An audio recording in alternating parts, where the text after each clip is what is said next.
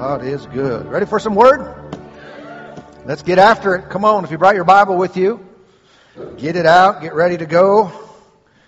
If you have a real paper Bible like me and Paul and Jesus, then get that out. If you have none of the above, we'll put it up on the screens for you until you can get your own. How many know church is not to be the only place where we hear God's Word? Thank you, Lord. Did I tell you where to go? Proverbs chapter 4. Proverbs chapter 4. We've been in a series now for the last month entitled Matters of the Heart. And in talking about the heart, we're speaking of the inward man. We're speaking of the part of us that controls the outside. Many times it's been unknown. People have not recognized the reality of how life works. And so they endeavor to alter their lives, alter their conduct, their behavior, their words, and they do it from the outside in. But there is a spiritual principle and a truth that if we will fill up to the full our hearts with something good and something desirable, that will outpour or overflow through our lives. It'll alter the way we think, the way we act, and the way we speak. And you find out from Scripture, if you say something and believe it in your heart, it comes to pass. Jesus taught us that. So it would serve us all well if we would govern the inside, govern the contents of our hearts. Let's read the verse. Proverbs 4:23. Keep your heart with all diligence, for out of it spring the issues of life. Out of what? Out of the heart. Not out of the bank, not out of your family, not out of your job. No. Out of the heart spring the issues of life. The NIV reads this way, above all else, guard your heart, for everything you do flows from it. Strong language there. Very strong language. Everything you do flows from it. And then the New Living Translation reads, guard your heart above all else, for it determines the course of your life. And so what I'm doing now, what I'm saying today, is a result of what I've put inside of my heart. All right? So, seems pretty logical, pretty simple. This is how we can alter it and change direction if we so desire, or even strengthen the right path that we're already on. One of the things we've been doing over the last few weeks is identifying certain heart conditions. All right? If you have a bad heart, sometimes you need a little surgery. Need to put some things together, but we're not talking about your pump, not talking about your arteries, not talking about that type of stuff. Again, we're focusing on the what the Scripture calls the hidden man of the heart. And as we've been able to identify some of those conditions, some of the fixes are kind of built into the explanation. And I'm not dealing with all types, but as I'm led in my study and my prayer, I bring these things out, and what do you know? God knows what He's doing, and He gives to me exactly what people need at the moment, and so I'm thankful for that. I'm not that smart, but I am able to yield. I am able to hear from God and bring you these messages. So I want to talk today about a heart condition that might catch you off guard from the start. So I just want everybody to hold your seat and hold on real tight as I explain the heart condition I want to minister on today. And that is, everybody ready? It's the stupid heart. Okay? I want to talk to you about the stupid heart. And I don't use this term in a derogatory or demeaning way. It's a description of a very, very serious heart condition. Okay? I'm not implying that the person who has this heart condition is unintelligent. I'm not implying that they're not educated. Okay? I'm not talking about they don't have a depth of knowledge and maybe have degrees and experience and a wealth in various areas of life. But I am not, like I said, I'm not talking about that. I'm talking about something that's more important. Okay? This is more serious than not being educated. It really is. This is more serious, more important than the level of someone's IQ. I mean, we all think it'd be great to have highest IQ possible. This is more important than that. You'd be better off with a lower IQ and a smart heart, if I could use the contrast, in life. Your life would be better. Really would. Okay, so let's get into this a little bit. I want to look at Matthew chapter 13. Matthew chapter 13. The English word stupefy means this. It's defined this way. Make someone unable to think or feel properly. Okay? If someone is stupefied, then they're not thinking and feeling properly. They're unable to do so. Okay? This person, now when I'm bringing this back into the context of spiritual things, this person is unable to receive.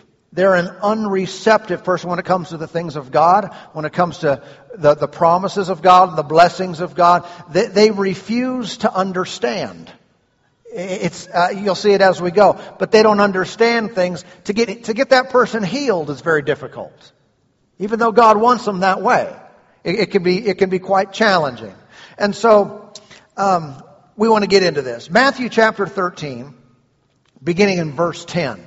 13 and 10. And the disciples came and said to him, "Why do you speak to them in parables?" Ever wondered that? Well, they wondered that too, and he told them. Verse 11, he answered and said to them, "Because it has been given to you to know the mysteries of the kingdom of heaven, but to them it has not been given." Now, how many are thinking already you want to be a you and not a them? I want to be a you, I don't want to be a them. Because Jesus said, it's not given to them, but it is given to you. So I'm going to talk in parables so they don't get it. Wow.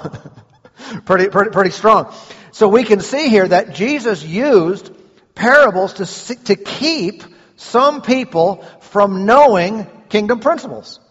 He's keeping them he's keeping them in the dark concerning some of these very, very precious truths, some of these valuable promises. He's keeping some out, and he's taking some others and taking them up. Amen. This is kind of reminds me of the Garden of Eden. You recall that amongst the many, many, many trees that God had given to Adam and Eve, there were a couple that were really important. One of them was the tree of life. One of them was the tree of the knowledge of good and evil. They were told, eat from one, don't eat from the other. What did they do? The opposite. They didn't eat from the tree of life. They did eat from the tree of the knowledge of good and evil. And after they ate of the tree of the knowledge of good and evil, something was required of them. You know what was? Because you know what happened. As soon as they ate, they spiritually died. They had that separation spiritually from God. And so immediately what happened is they were driven out of the garden. Because of the condition of their existence then, they had to be removed from eating of the other tree. If they would have ate from the tree of life first, they never would have eaten from the tree of the knowledge of good and evil. But because they ate of the tree of the knowledge of good and evil, they were not allowed to eat from the tree of life. Okay? What would happen if they did? Well, they would have been put in a permanent and perpetual condition of living forever, yet spiritually dead. I mean, wouldn't that be horrible?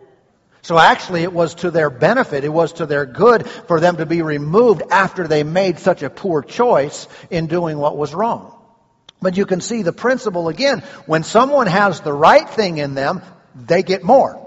But when someone does not, and when they do not access those good things inside of them, they get diminished, they get sent to the outside. Okay? If you're on the inside, abundance, more, increase. Let's load them up. Let's keep it going higher and higher. But if you're on the outside, no, this stuff's going to kill you. If you're on the outside, you can't handle this. I remember when I was in Bible school, we used to joke around after some of us had completed our first year of ministry training. And then there was another group that came in for first year, and we would joke around and say, well, after, after you complete 1 year, you know just enough to be dangerous. You have to go to the second to, learn how to use your sword and not cut people and stuff. But again, this principle is here. And he goes on to say, let's see. Did I read verse 12? I intended to already. For whoever has, verse 12, to him more will be given, and he will have abundance. But whoever does not have, even what he has will be taken away from him. So again, it goes to this. When you have the right heart, you get increased. If you don't, you will be kept from the increase. I think of it sometimes in terms of our electronic devices and gadgets we have now.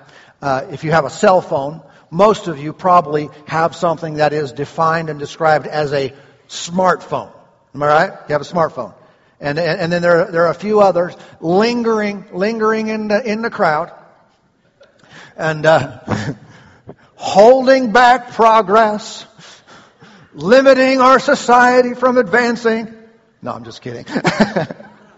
And you have that other kind which we sometimes derogatorily and to make fun call it a dumb phone. All right. How many have dumb phones? All right. See? And not afraid to admit it. All right. Just But what does the dumb phone do? Absolutely nothing. No. Well, the dumb phone makes phone calls, right? And that's sometimes people think that's all I want it to do is make a phone call. And but it basically exists in the phone world. All right, it's there, it's present. It doesn't do, smartphones. It seems like they do almost everything these days, and they keep increasing. There's more and more and more, and you can access the world in the palm of your hand with that smartphone. And likewise, it is with the condition of someone's heart. Not to despair anyone's phone any further than I already have, but moving on to more important things. We know that when a person's heart is in, if I could say, dumb mode, or it has been, it is the stupid heart. I'm going to explain that a little bit further. What happens is they have limited their experience. They've limited their ability. They're in the system. I mean, they're a human being on the planet. They are there. They just don't have the ability to access all the many benefits and blessings of God's kingdom. And that's why we want to have that type of heart and deal with the wrong kind. Now, let's continue reading here in Matthew 13, verse 13. It says here, Jesus speaking, "Therefore I speak to them in parables, because seeing they do not see, and hearing they do not hear, nor do they understand. And in them the prophecy of Isaiah is fulfilled, which says, Hearing you will hear, and shall not understand, and seeing you will see, and not perceive. For the hearts of this people have grown dull." Now that's the word right there. That's the word we're focused on. He said, their hearts have grown dull. That word dull comes from a Greek word, let me see if I can say it, pachuno. Anyway, what it means, it literally means to thicken. It means to fatten. Okay? This is where also the language comes. You'll find that Greek scholars say it means to stupefy or to render callous. So it becomes a thick, fat, calloused, dull, stupefied heart. And listen, this is a real condition.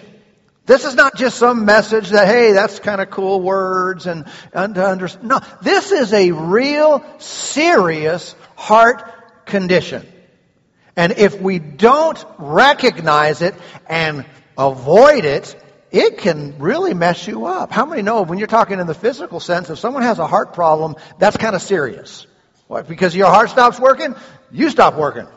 Right? You can't live without a functioning pump. When it comes to your spiritual life, this is a real serious condition that hinders a whole bunch of people all the time. And if we'll see what it is, it really can be dealt with. But Jesus defined it. He said, the hearts of this people have grown dull, thick, fat, calloused, no longer working. Then Jesus described it this way. Their ears are hard of hearing, and their eyes they have closed. So what's going on here? The dull heart has closed eyes and deaf ears. But we're not talking physical again. We're talking inward. It's a real condition that someone can have closed ears and look at their eyes. Who closed them? They did.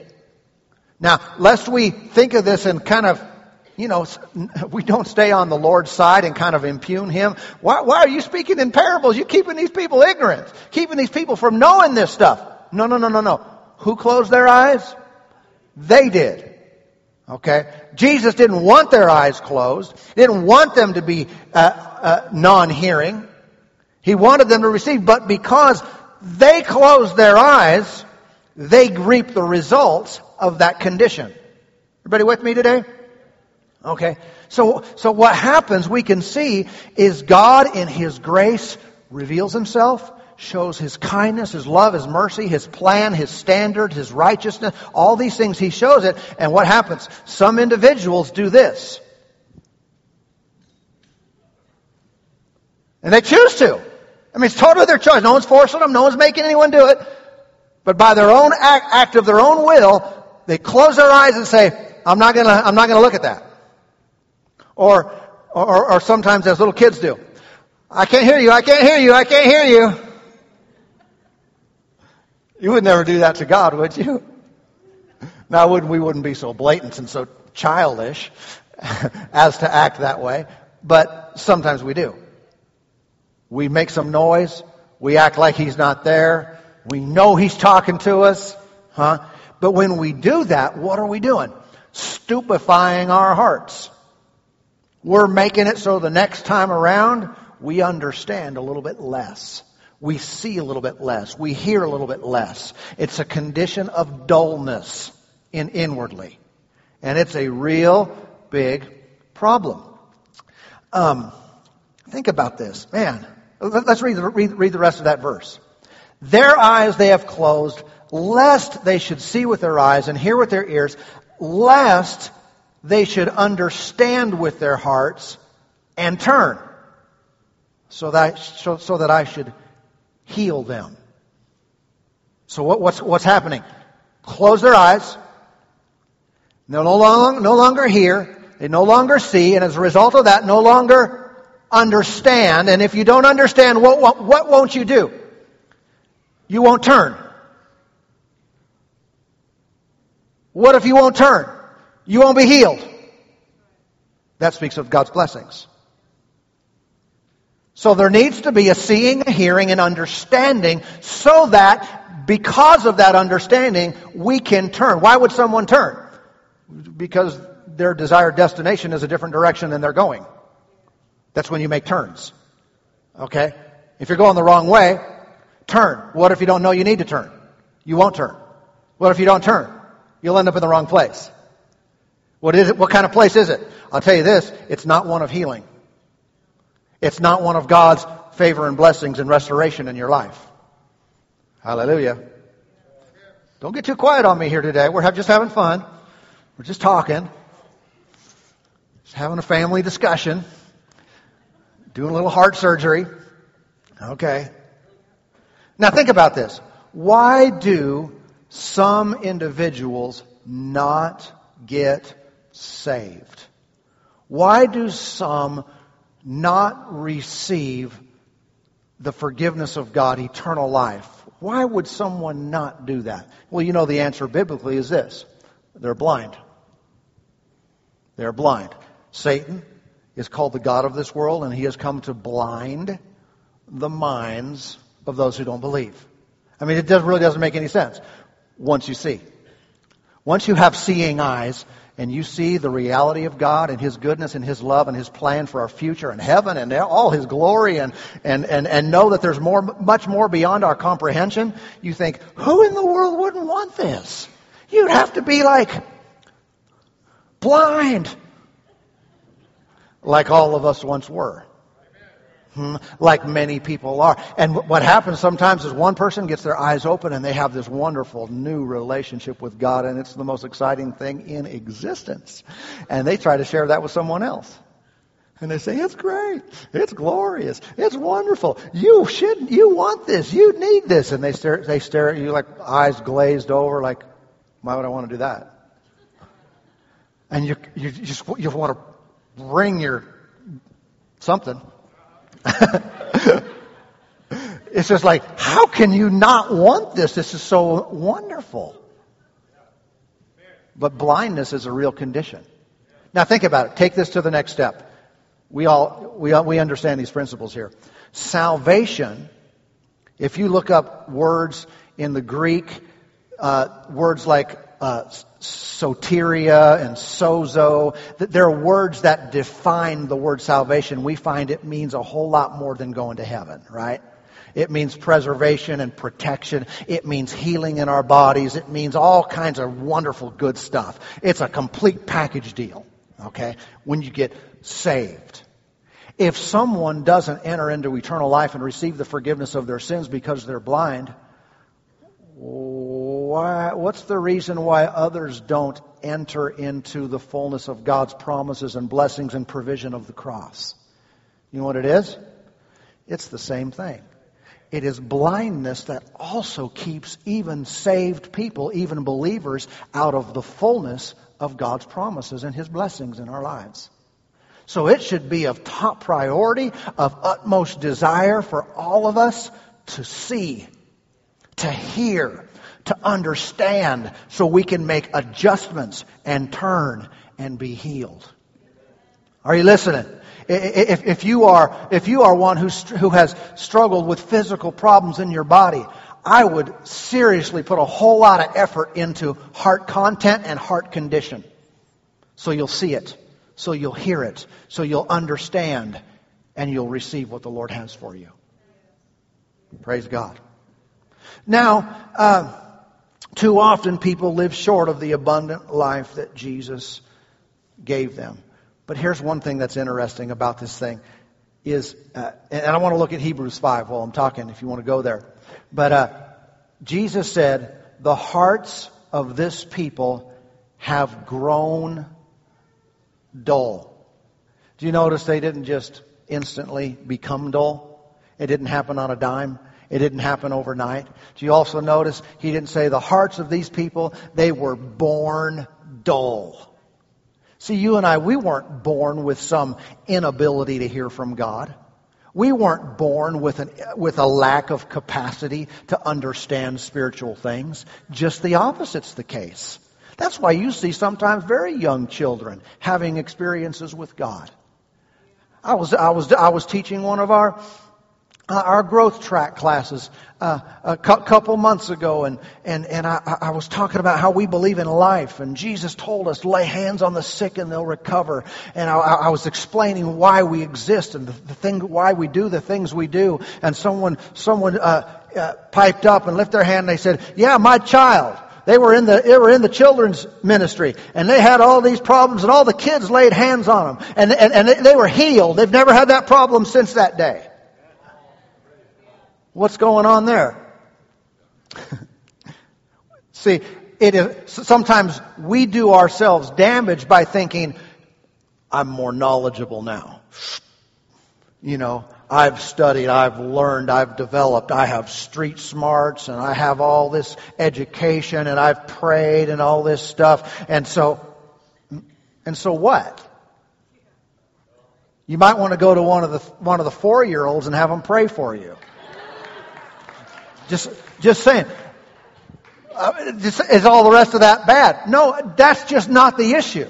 Okay? A heart condition can exist in a very positive way, even if someone has not a lot of experience or education or anything. And very often you can have someone on the other end of the spectrum. They do have a lot going for them in their life, but they have a stupid heart. They're dull. It's not receptive. That's more important than anything. Hallelujah. You remember Jesus even, he would praise this condition. It's called childlike faith. If you had faith as a child. As a child? What do you mean? I can quote, lots of verses. Faith comes by hearing, hearing by the Word of God, and I know that one too. And well, apparently, though, childlike faith is powerful. It's receptive. It does things. And it, again, is not conditioned upon a vast amount of knowledge, but it is a tenderness. It is a openness. It is a receptivity. I've seen individuals. I remember one time going on taking a trip, a missions trip, taking a group, and one young lady on the trip had just gotten born again weeks before. I was hesitant to even take this person along, but it ended up she came along, and all of us who were been walking with the Lord for quite a while, we're on the airplane just kind of doing our business and doing whatever. She's over there getting everyone saved. On the airplane. I say everyone, I'm exaggerating a little bit, but literally leading people to the Lord on the airplane, not waiting for the mission field, where they're open. Just pretending like even Americans might need saved. And how much knowledge did she have? Almost zero. I mean, just enough to say, God loves you, Jesus died for your sins, and He changed my life. And that worked. I sure hope we don't grow away from that the further we develop. I think we're developing wrong. I think we got some, wrong-shaped cast on or something if we're developing away from that. Hebrews chapter 5. Everybody got it? Hebrews chapter 5, Paul was teaching here about a guy named Melchizedek. All right, you know him? Melchizedek, good guy. Kind of confusing when you read about him in Scripture because he, didn't have a mother and a father and he had to have. And anyway, he's talking about him, and I just want to pick up the principle here. All right. He said, of whom, verse 11, of whom we have much to say and hard to explain. Now, if we stop right there, hard to explain, what would you say to a teacher who's saying, I want to explain about this, but it's hard, it's difficult. Sometimes you might immediately say, well, why don't you study it out a little bit and then come back? Why don't you get prepared and then you come back and teach us where it's not so hard? But it wasn't the case that Paul didn't know enough about him and about that stuff. He said, I have much to say. My heart is full. I have an abundance of things to talk to you about, but very difficult since you have become so dull of hearing. It's a different Greek word here, but it basically is very similar. Literally, it means lazy. Figuratively, again, means stupid. Same definition is given there. He said, I have a lot to say. It is hard because you guys are so stupid. Now, I'm not saying that. That's just...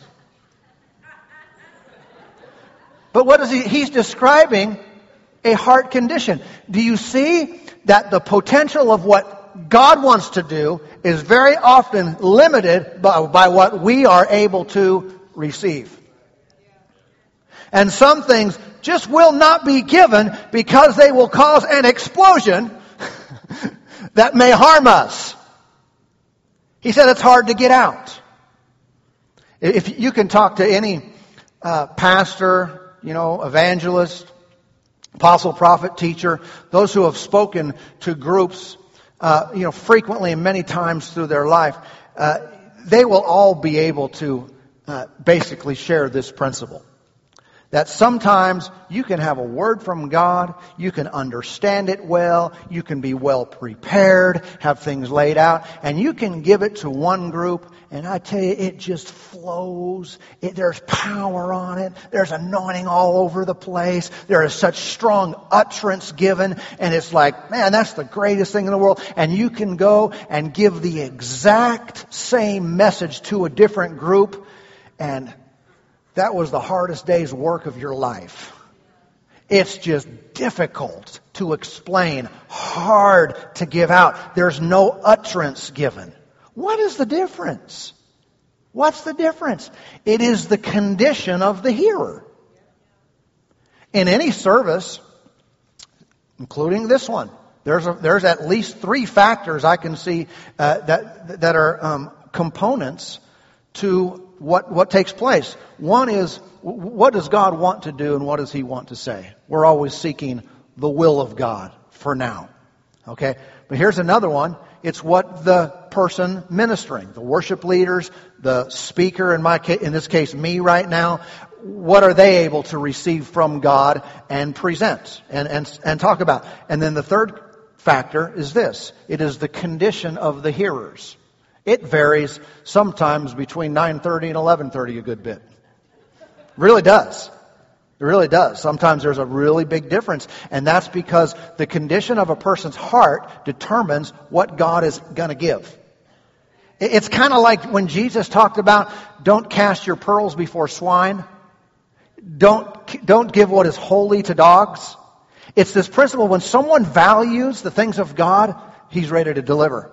When someone has great respect and they honor His word and His ways and His plan, it's like He's ready to pour it out.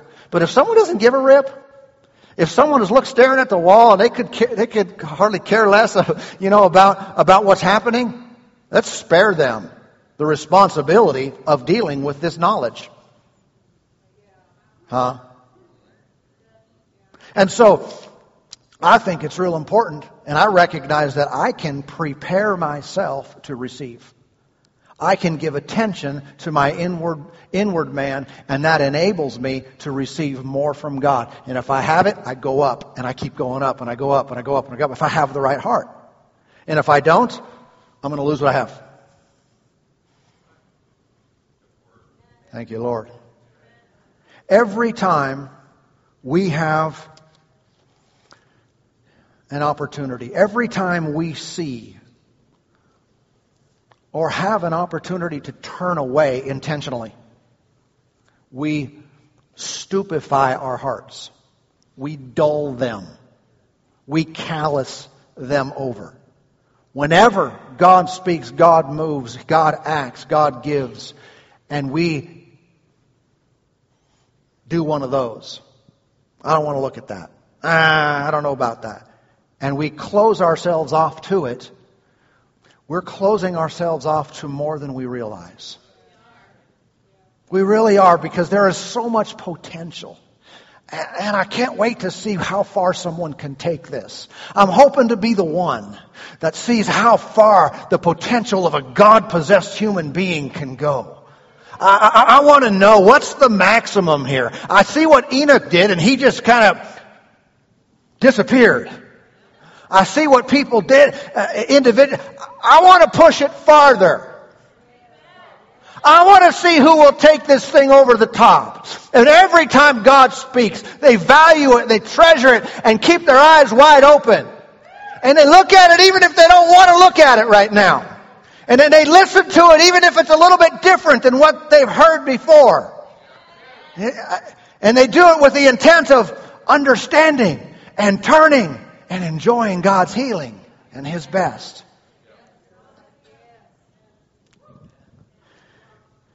Sometimes, listen, a refusal to look at a subject, an area of our life, a scripture, a refusal to look at something is a symptom of this type of heart. I'll hear words in this box. I'll receive messages that are defined this way. But if you start messing with my you start talking about my then I'm not going to hear that. And bless God, I've had someone tell me, if I was ever in a church and they started saying this, I would just walk out. I said, really? And it would be that bad just to hear someone say that? That's a rebellious heart. It is. And what we need to watch out for is that we are not closing our eyes intentionally because we didn't see it that way before. We've never heard it that way, or that's not the way we've understood it or accepted it. And so we're closing ourselves off to it. Man, that's an unchangeable person. Hallelujah. How can we fix this? I want to finish today. How can we fix this? A lot of it is kind of built into the deal. If I've looked away, look back. If I've closed my eyes, open and look at it. How many know if you've had your eyes closed, or if you've been let's say in a dark room and you walk out into the bright sunlight, it's like, it doesn't feel real good at first. But if you want to adjust, if you want to adapt to the light, don't close your eyes. You got to kind of work your way into it. So you can stand there in the light with eyes wide open and see. And eventually you can. We got to look back. We got to sometimes hear what's hard to hear. We got to look at things that may be unpleasant. We've got to deal with our lives in accordance with reality. If there's something we don't want to look at, listen, we've all been there. I'm not throwing stones at anybody. But how many know if an alcoholic wants to get free, they have to come to a place where they admit and acknowledge reality. They have to acknowledge where they are. They have to look it straight in the eye, straight in the face, and say, yeah, this is who I am, this is my problem, this is the deal. And if they won't do that, they're not going to get free.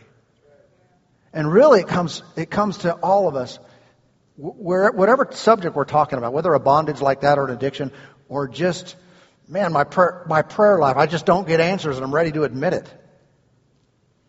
I mean, could we be honest about stuff and say, I've been doing this for a long time and I'm not seeing results. Okay, now we're ready to start seeing things.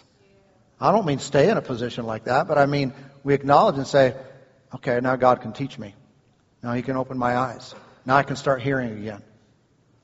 And what happens is just like the calluses came gradually, just like a person's heart became or grew into a dull place, now we start reversing it. And we start filing them off.